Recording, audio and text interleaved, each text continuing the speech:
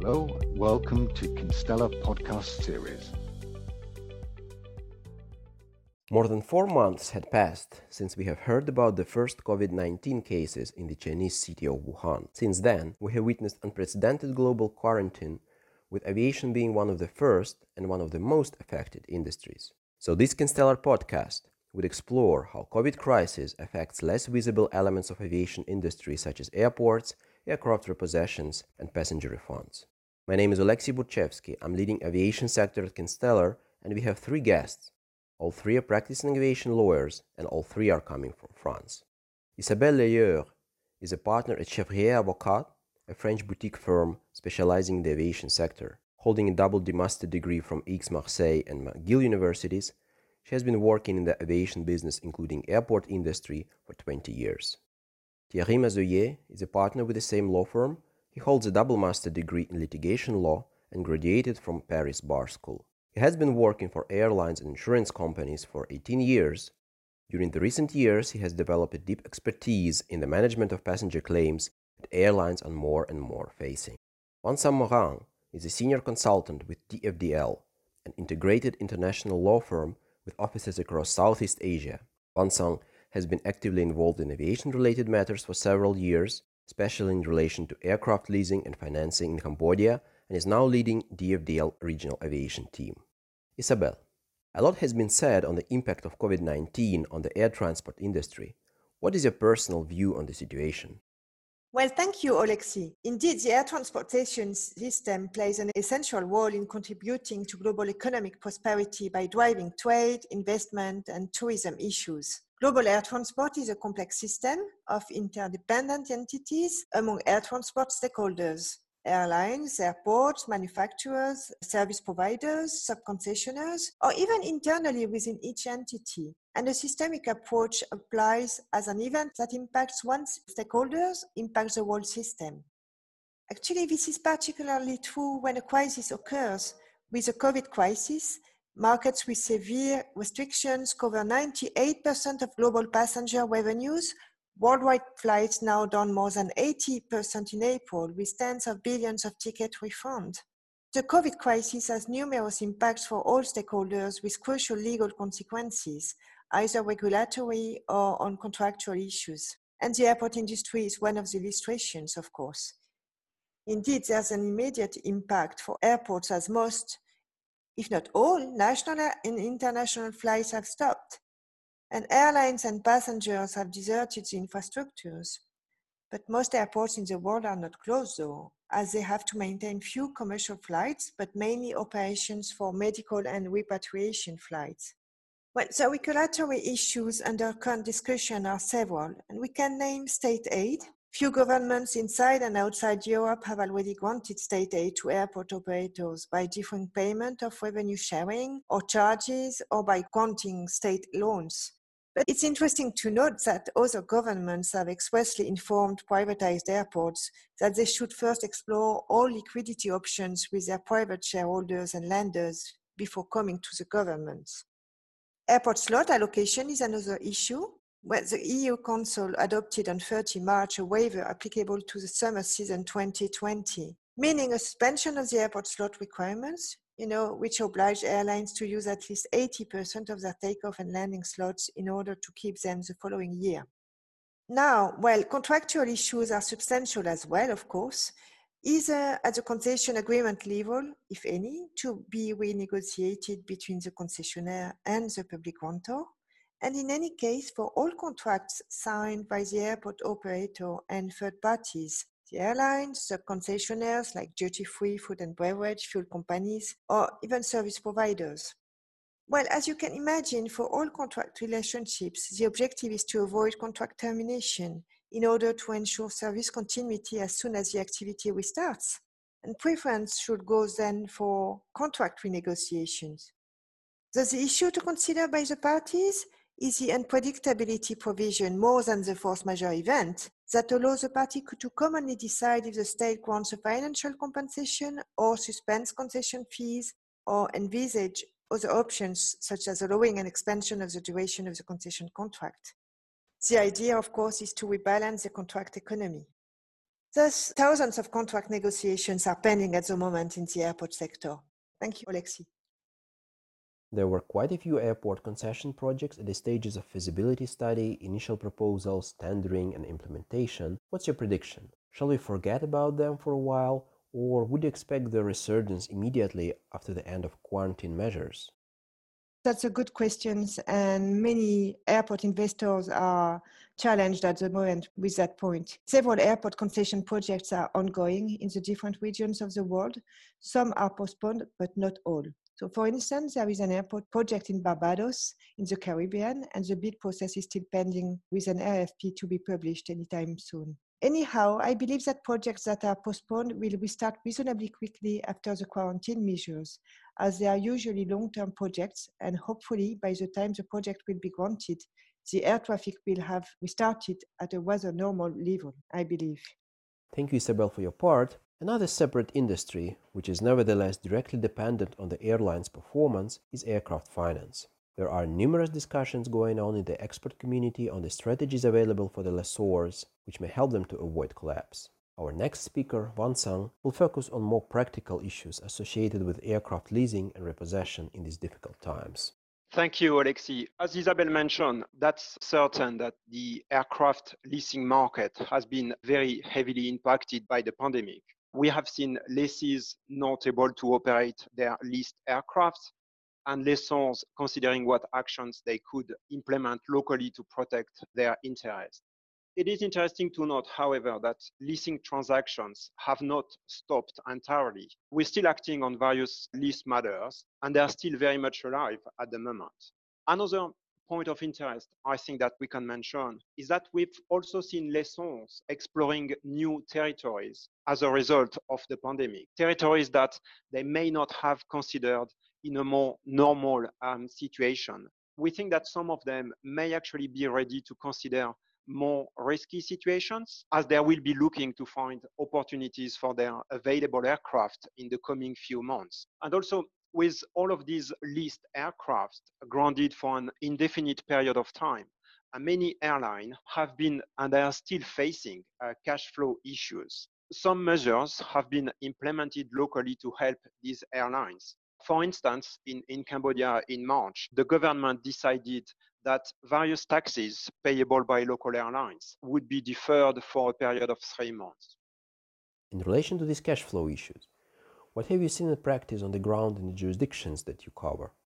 So in practice, we've seen two things in relation to the pandemic, and especially in relation to the cash flow issues suffered by the local airlines. So on one hand, we've seen lessees reaching out to their lessors to request either a reduction or a deferment of rental payments initially agreed under the leases. And from the information we've had, we know that most lessors have been willing to discuss with their lessees, even if this means naturally substantial financial losses for them eventually. On the other hand, we've seen lessors inquiring as to their options in case of breach by their lessees of their legal obligations. Naturally, we've had many questions in relation to how the concept of force majeure is being treated or recognized from a local law perspective. We've also had questions in relation to enforcement of the leases locally with the view of potential aircraft contentious repossession.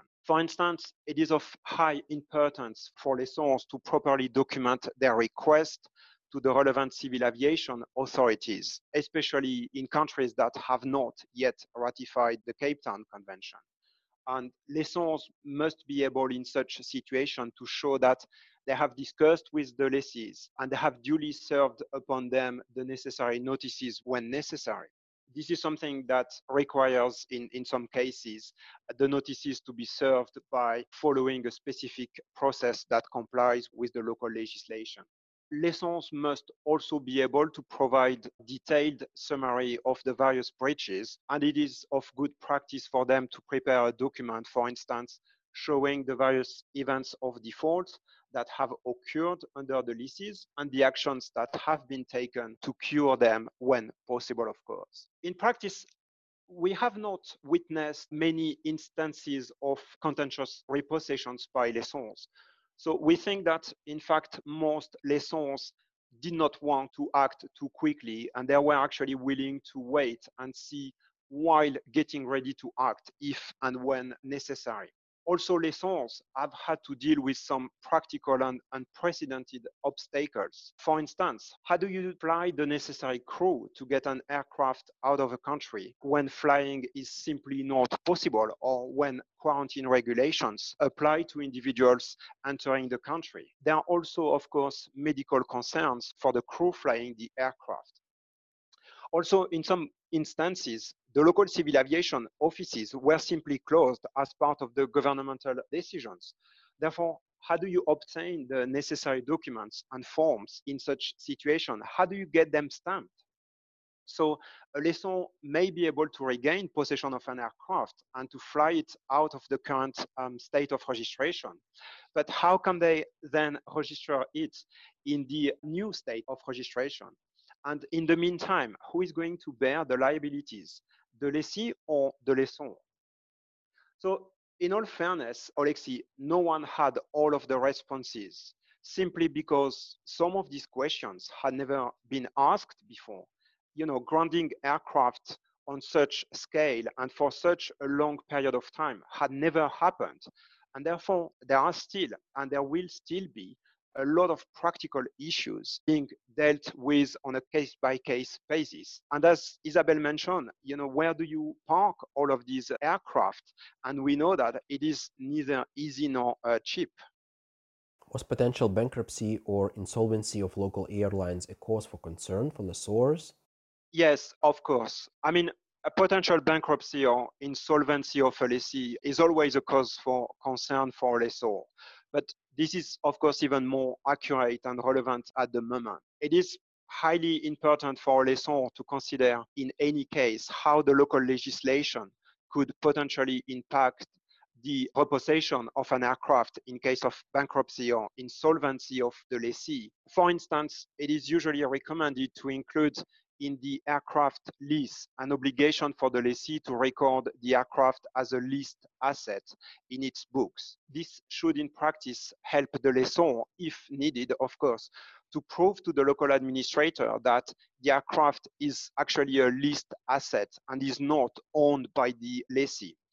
And also, in respect of bankruptcy and insolvency, there are also some actions that may be taken in order for the lessor to protect and secure the deposit paid by the lessee under the lease. And these actions must be considered carefully and in a timely manner.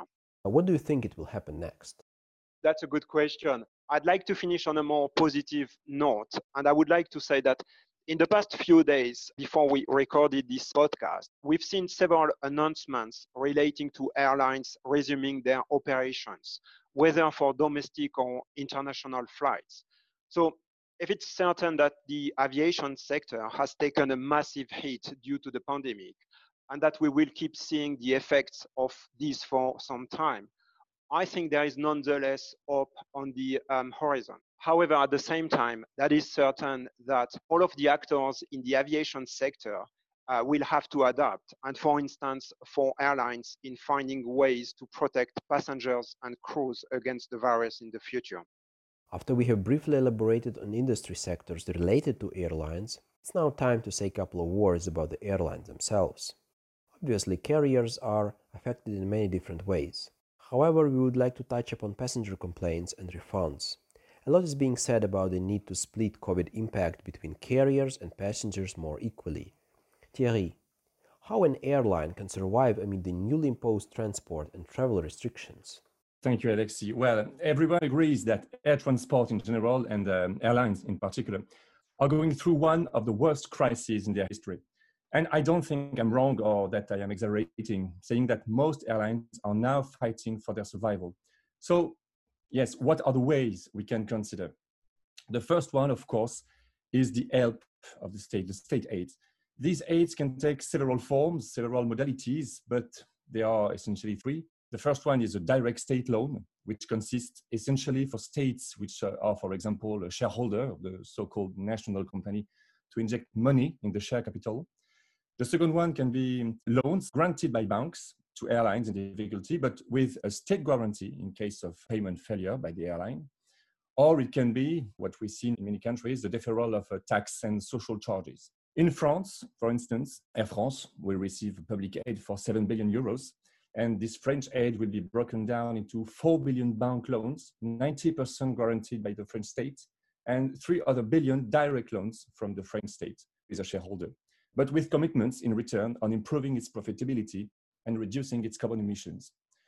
So this is the main first category of aids. Secondly, in addition to this public aid or loans, companies themselves may also consider their own measures to limit their debt, such as the use of unemployment, for instance, or like some American companies, consider agreements with employees for periods of leave without pay. I would add that airlines are also awaiting for a gesture from the European Commission to relax the obligations they have in the event of flight cancellations. Because according to European regulation, the airline must fully reimburse the price of a cancelled ticket. Not all companies have the cash to do it. So some of them have decided to issue vouchers instead of refunding the price of the tickets. But these measures remain of limited impact, and it is clear that companies that need help will have the greatest difficulties in overcoming this dramatic situation.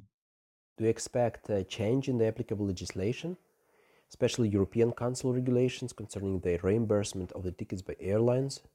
Well, regulation number 261/2004 imposes the obligation for the airline to reimburse the full cost of the ticket at the price at which it was bought.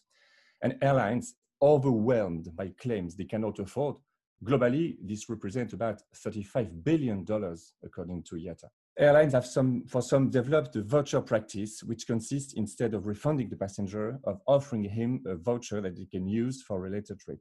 But this practice is not provided for by the European regulation, and the European Commission reiterated this last March. A few days ago, at the end of April, transport ministers from 12 European countries called for airlines to be allowed to impose vouchers instead of reimbursement. In this communication, the 12 ministers insist on the fact that the obligation to refund tickets cancelled in cash if the passenger requests it places them in a difficult situation, confronting them with serious cash flow problems. And then the 12 therefore call on the Commission to urgently propose a temporary amendment which allows airlines to choose how to refund passengers. However, in order to suspend or amend the regulation, it is necessary to obtain the unanimous agreement of the 27 member states, which you can imagine is not a simple thing.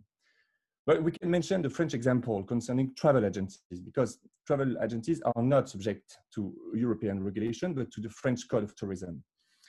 Agencies, which are normally required by law to reimburse a cancelled trip, are now authorized, since the end of March, by derogation to issue vouchers valid for 18 months. And if the client does not use the voucher, the agency is then required to repay it at the end of this 18-month period. So we can imagine that such a system can be transposed to air transport, with guarantees in case of the airline bankruptcy, of course. The law evolves according to the circumstances, because the law must adapt to the world it is supposed to govern, and not vice versa. So it is quite likely that such a solution will one day be offered to air carriers. The only question is when. And to be honest, I'm afraid that the answer of that question for some airlines will be too late anyway. What airlines are doing to meet their contractual obligations and to handle refund and supply claims? Like we have said, they can offer vouchers instead of refunding. But I want to insist on the fact that even if it is not provided for the European regulation, the airline is in any case allowed to propose such a solution. And if the passenger agrees with that, the airline is in accordance with the law. The will of the parties make the contract. This is very important to have this in mind, because it's always a possibility for the airline to propose such a solution to the passengers. The law also offers legal means to amend the execution of the contract, such as terms of payment on an amicable basis, or in case the other party does not agree with the authorization of the judge. And of course, like it was previously mentioned, the situation is exceptional. So airlines can also rely on the traditional legal concepts such as force majeure or unpredictability, especially the latter one, which can be invoked when or where the circumstances make the execution of the contract more expensive than what was initially planned. Do you expect a surge in carrier liability claims from passengers who might have been exposed to COVID infection while traveling on board? Well, several sort of claims will likely arise. And yes, we can think of COVID infection while traveling. But in my opinion, I'm not sure that these cases will be the most numerous cases. The air carrier liability is essentially governed by the provision of the Montreal Convention. And according to this, the carrier is liable in case of an accident which caused the death or injury to a passenger that took place on board the aircraft or in the course of the operations of embarking or disembarking. And in my opinion, the notion of accident is lacking. And above all, I don't see how a passenger will be in measure to prove or bring evidence in court that he actually contracted the COVID-19 on board the aircraft or in the course of any of the operations of embarking or disembarking. But anyway, this will be food for thought as part of a possible defense if such claims are brought in court. However, there will be eventually claims in relation with COVID-19, especially with the refund issues or the cancellation of flights before airspace closure. I especially think of airlines which had difficulties to operate between countries in which some passengers were non-residents of the country of final destination were not allowed to fly and cancel their tickets. But despite this numerous cancellation, the airline had the obligation to operate for the other passengers allowed to go back to their home country. And in such a situation, some companies have canceled these flights for, let's say, economic reasons. But were they allowed to do such a thing? I think that we will have many issues like these to deal with, to resolve. Yeah, there are so many issues here. I see Vincent has a question. Yes, thank you, Alexis. Thierry, maybe one question. I was wondering if there are any precedents in relation to the topics that you've covered, any precedents that could be relied upon from the air travel disruption after the eruption of the volcano in Iceland in 2010? There are actually few situations that can be compared to the one we are actually facing. I see two main events. The first one, of course, is 9/11, after which the American air traffic was completely suspended for 3 days. But obviously, its regulation issued in 2004 was not enforced at that time. And you're right, the other one, but I think it's the only one, is the eruption of the Icelandic volcano in 2010.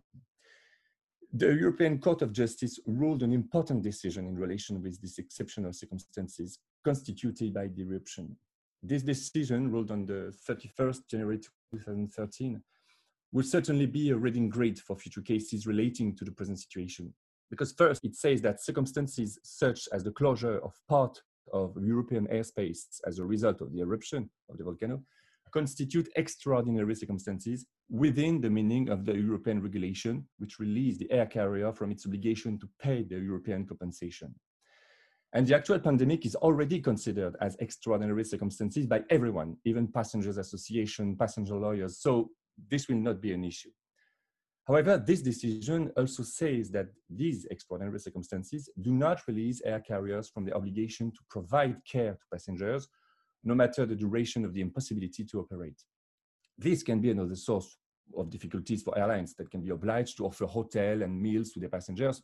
But that being said, we have seen that states have taken necessary steps to arrange the transfer of these passengers in their home countries.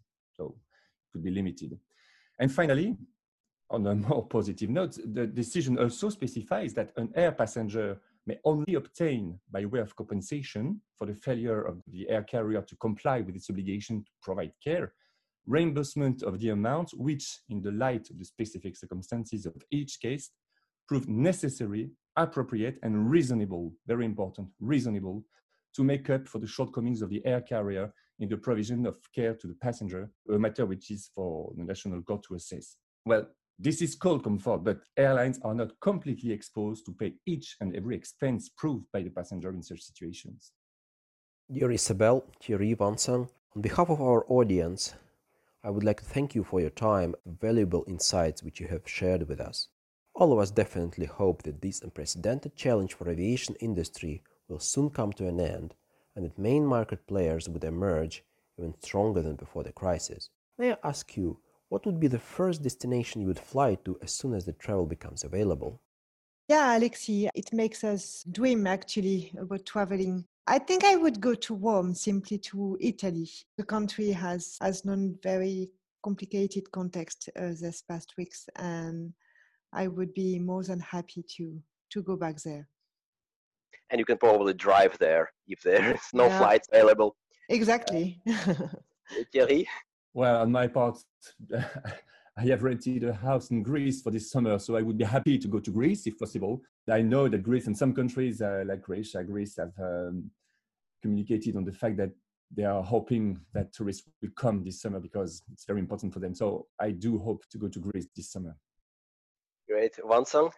Thank you, Alexi. As Thierry, I would definitely enjoy flying to a sunny place like Greece. As someone living outside of their country home, I will definitely fly to France to visit my family. That's the first thing I will do when I'm able to do so. Great. Well, we all hope to jump on the plane as soon as possible. And this was Kinstellar podcast series. We hope you enjoyed your time with us and will join our next podcast. Stay safe and good luck.